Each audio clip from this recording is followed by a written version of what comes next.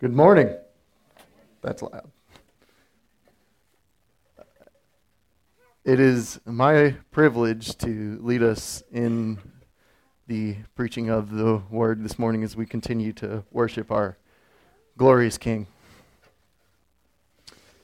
This message is a difficult one. It's not something that you'll hear in a lot of modern day evangelical churches in America, I think, but I think that's why it is so important that we discuss the topic of repentance. So this morning we're going to read out of Luke chapter 13, the first 9 verses. So if you would, open your Bibles there. If you don't have your Bibles, it'll be on the screens.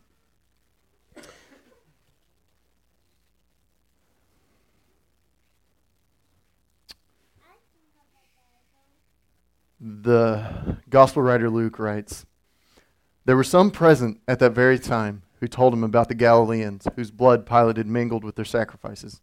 And he answered them, 'Do you think that these Galileans were worse sinners than all the other Galileans, because they suffered in this way? No, I tell you, but unless you repent, you will all likewise perish. Or those 18 on whom the tower in Siloam fell and killed them, do you think that they were worse offenders than all the others who live in Jerusalem? No, I tell you, but unless you repent, you will all likewise perish.' And he told this parable. A man had a fig tree planted in his vineyard, and he came seeking fruit on it and found none. And he said to the vine dresser, 'Look, for 3 years now I have come seeking fruit on this fig tree, and I find none. Cut it down. Why should it use up the ground?' And he answered him, 'Sir, let it alone this year also, until I dig around it and put on manure. Then if it should bear fruit next year, well and good. But if not, you can cut it down.'" Let's pray. Dear Heavenly Father, we thank you for this day, Lord. We thank you for the life that you have given us. We thank you for every breath that we draw, for it is your grace that sustains us, Lord. Father, you are holy, you are just, you are mighty, you are wrathful against sin. You are good. Lord, we love you, we seek you, we desire you, and Lord, let this message pierce our hearts this morning. Help us to check ourselves against your word and to see where we stand in light of this. Father, you are so good to us. In your holy name, pray all these things. Amen. So, the first thing that should stand out to us in this is that Jesus asks some rhetorical questions, which leads to, I think, my first point, which would be the misconception about sin. The fact is that he was asking these rhetorical questions because the Jews at this time had a misconception about sin and its consequences. Because very explicitly Jesus asks, he said, "Do you think that these Galileans were worse sinners than all the other Galileans because of their suffering? Or do you think that on those 18 whom this tower in Siloam fell and killed them, do you think that they were worse offenders than all the others who lived in Jerusalem?" It wasn't because of their sin that these things happened. The Jews had this idea that there was a cause and effect relationship between their sin and the consequences that happened, the tragedy that befell people. And this misconception was what Jesus is clearly addressing here. A famous pastor back a few years ago said that Hurricane Katrina had happened because of the sin of people in Louisiana. And that's wrong. That's not what it was. Sin is not just an action. Sin is our nature. Sin is universal in mankind. You see that Jesus answered both of the rhetorical questions. He says, no, the Galileans weren't worse offenders. Those in Siloam were not worse offenders. You see, we are all under sin. There is no one who does not sin. All have sinned and fallen short of the glory of God.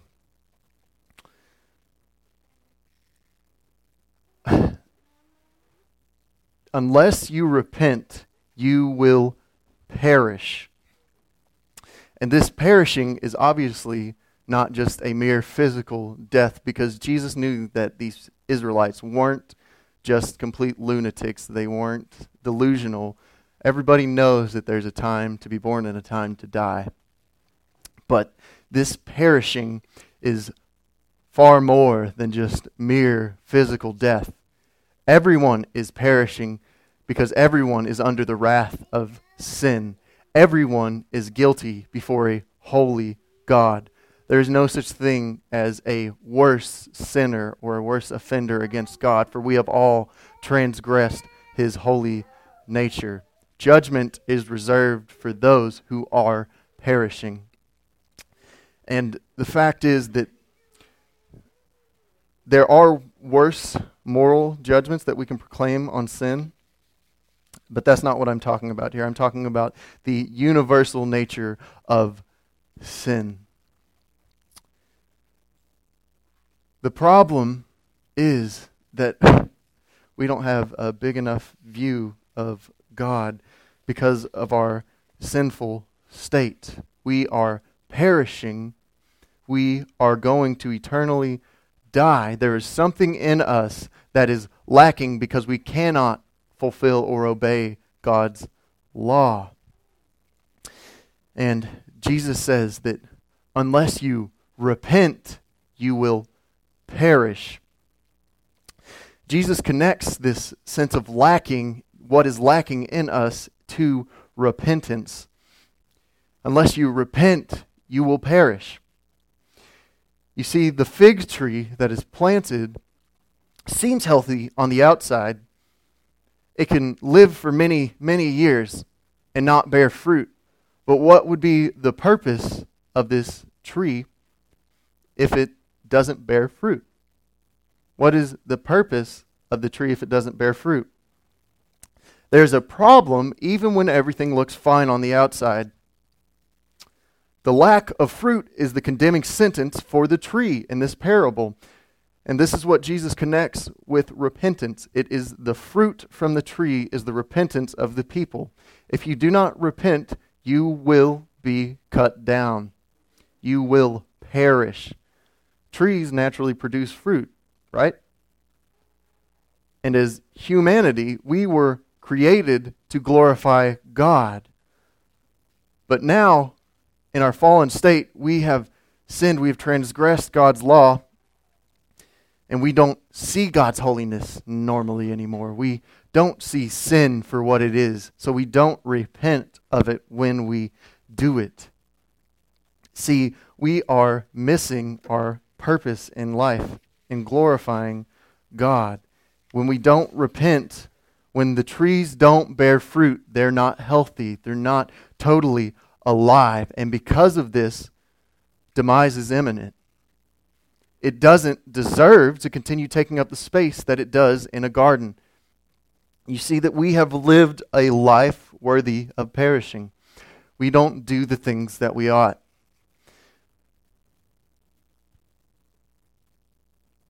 The holiness of God is the highest standard, and we fall short of that every single day.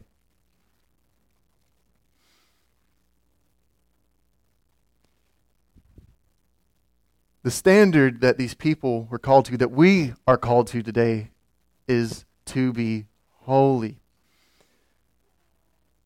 But because we miss that mark every day, we deserve death, because God doesn't deserve or doesn't have to give us life every day.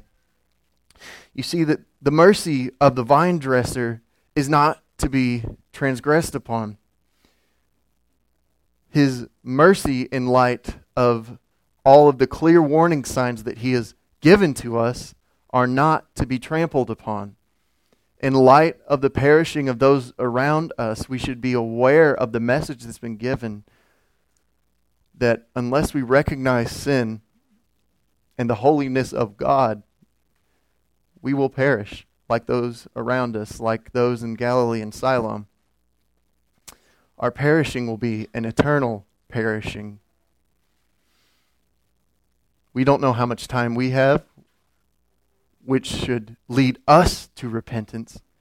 And we don't know how much time others have.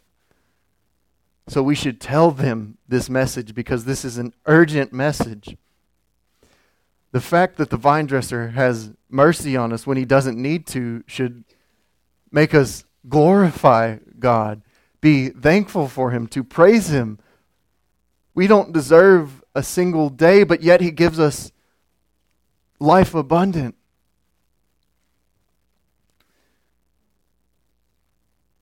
Because of that, we should recognize that there's something that we need to do. There's something in us that needs to change.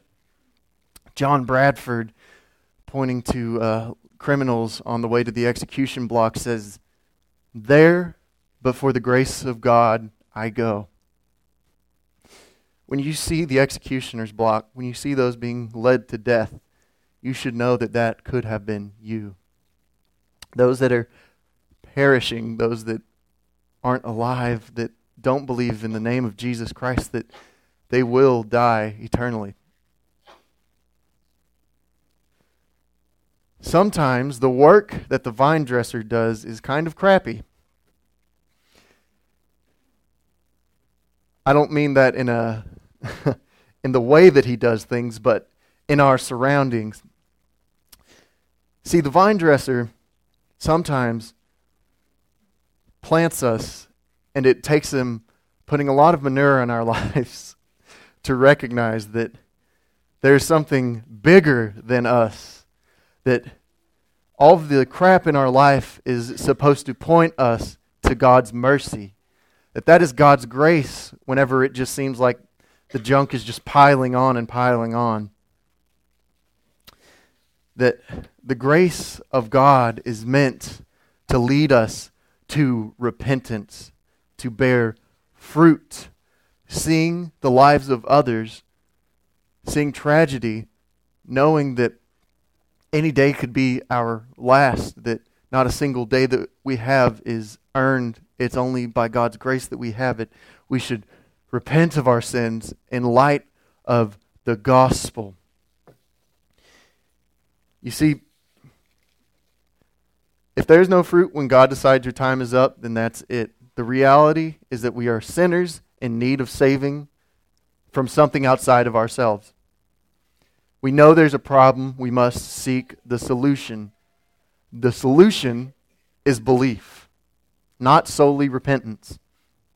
We are saved by grace through faith. But your belief necessitates repentance. It took the Son of God taking on flesh, living a sinless life, dying a criminal's death, rising from the grave in order for this to be given to us. Repentance is a requirement in light of your salvation, not a requirement for your salvation. It is crucial that this is something that we get correct, because the good news is we have a perfect vine dresser who completely fulfilled the law, who lived the sinless life that we can't live so that we can live. The next time we're in the midst of tragedy, those who are perishing, when things look bleak, we repent, we tell them of the good news, because if you don't believe, your eternal fate is at stake. If you don't see the weight of your sin, then you won't see the holiness of God. If you don't see the holiness of God, you will not understand the heinous nature of your sin. You see, the fruit of repentance is a very grave sentence in many Americans, because it's clearly stated here that the fig tree, if there's no fruit found, it's cut down. See, the fruit of repentance is something that is not grown easily, but it is something that is very crucial, and I'm trying to get my words here. This is really, really hard. It is a visible outworking of an inward change. It is something that those around you should be able to see, and it is something that is not merely an apology. Because of the circumstances that surround your repentance, that the circumstances that lead to your repentance, you should recognize that this is a very serious thing, because God legitimately redeems liars, murderers, thieves, adulterers, but He does not allow His people to go on living that way. You see, repentance recognizes sin for the crime that it is, asks God for forgiveness, and lives a changed life. Just because you've been forgiven of your sin, you don't have license to sin. Romans chapter 6, verses 1 through 4 says, "What shall we say then? Are we to continue in sin that grace may abound? By no means. How can we who sin or died to sin still live in it? Do you not know that all of us who have been baptized into Christ Jesus were baptized into His death? We were buried, therefore, with Him by baptism into death, in order that just as Christ was raised from the dead by the glory of the Father, we might too walk in the newness of life." You've been given a new life. You are dead to your sin. We are not to continue in sin. We have been given a new life. Your new life is new. It's different. It's something that's completely unlike the way you used to live. Repentance is a daily discipline of living the new life, so that when you begin to see the roots of your sinfulness, you'll begin to understand that repentance requires daily recognition of the gospel. The fact is that every day we sin, every day we miss the mark, every day we fail to live up to the standard. But that doesn't mean that we give in, because upon bearing the fruit of repentance, we realize it's a daily bearing of repentance. See, the first time you repent of your sin, you should clearly understand that a war on the flesh starts. Every day is a battle. It's not something that we casually walk into, because once you understand sin, you understand why you cannot live under its dominion. This is why the war wages on. If you walk into your battles every day thinking, it's okay if I sin, God will forgive me, then you've already fallen prey to sin. That's not the response of someone who is grieved at sin.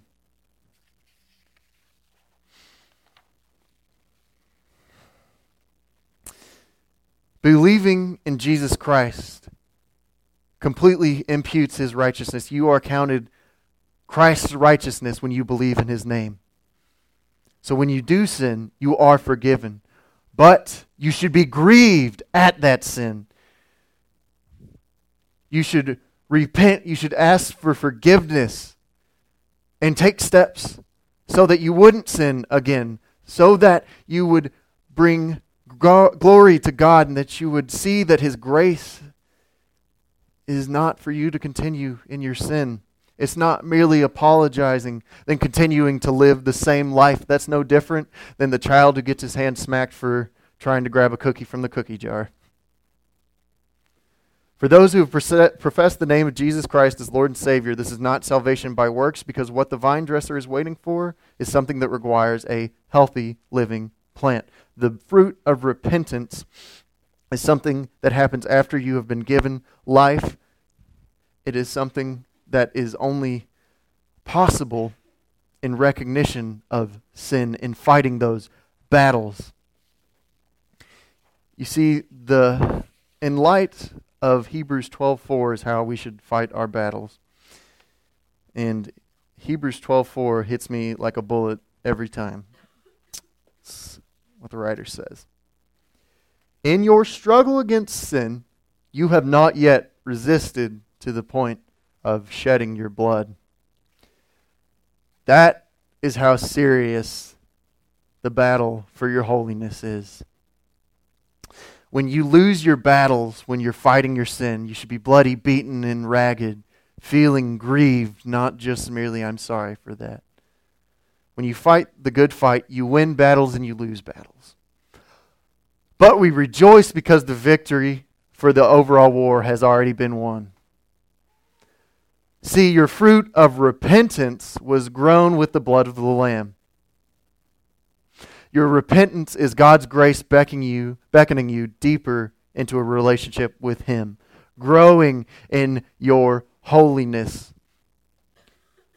You see, the fruit of repentance is a necessary component in the working out of your salvation because you see sin for what it is.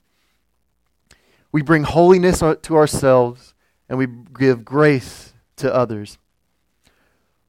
We proclaim this message to a world that is perishing because it's only by the grace of God that we are redeemed, that we do repent. In the same light, we tell the world that the good news is that Jesus Christ died for your sins, and there is a holy God who has real wrath on sin. Unless they believe in the name of Jesus Christ and repent, they will perish. The eternal life of friends, family, is at stake here. All the people we know and love who don't know Christ are perishing. We are obligated by this salvation to go and tell those who are perishing to repent because the kingdom of God is at hand. We are surrounded by people who are perishing. It is the greatest disservice you can do to somebody you know that doesn't know Jesus Christ to not tell them about this good news, to tell them that they should repent in light of a holy God.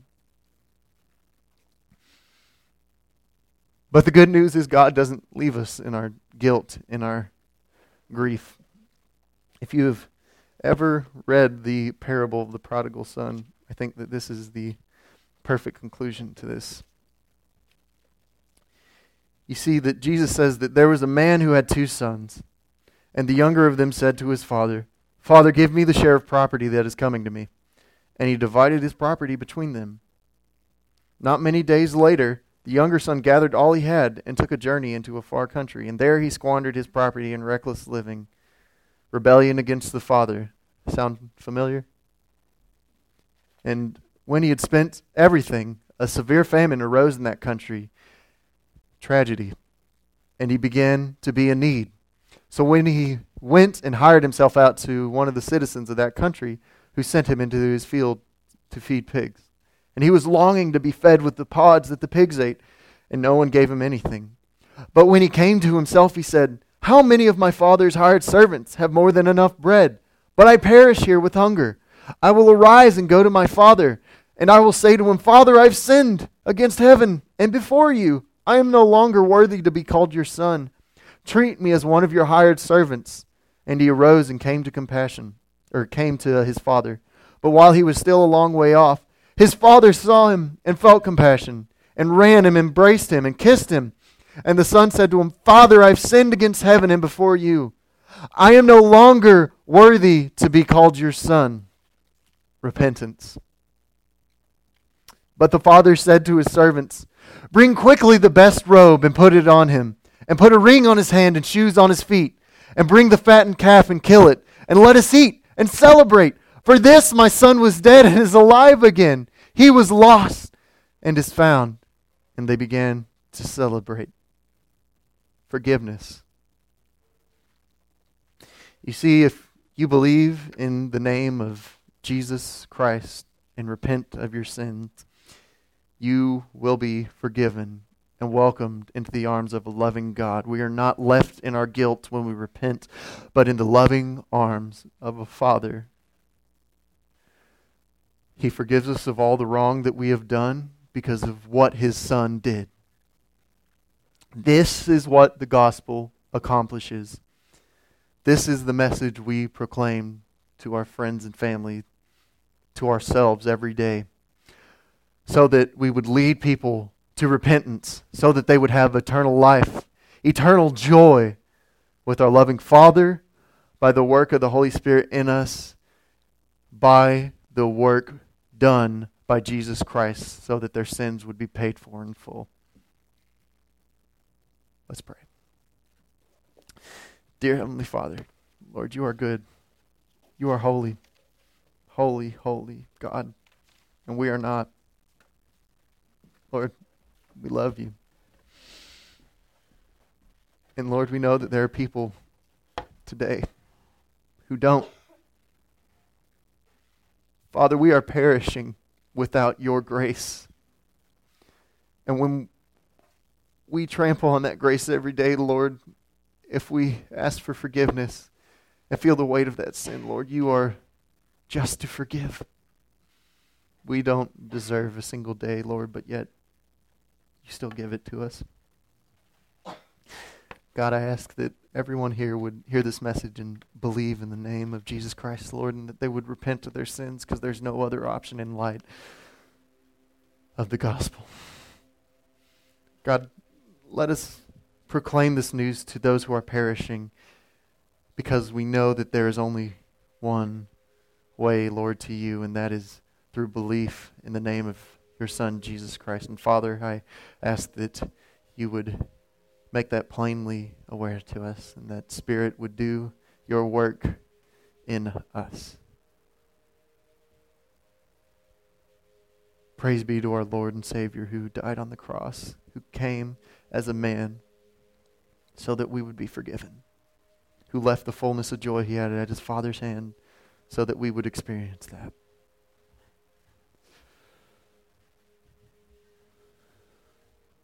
Lord, we love you. We thank you for your mercy, your grace, and your holiness.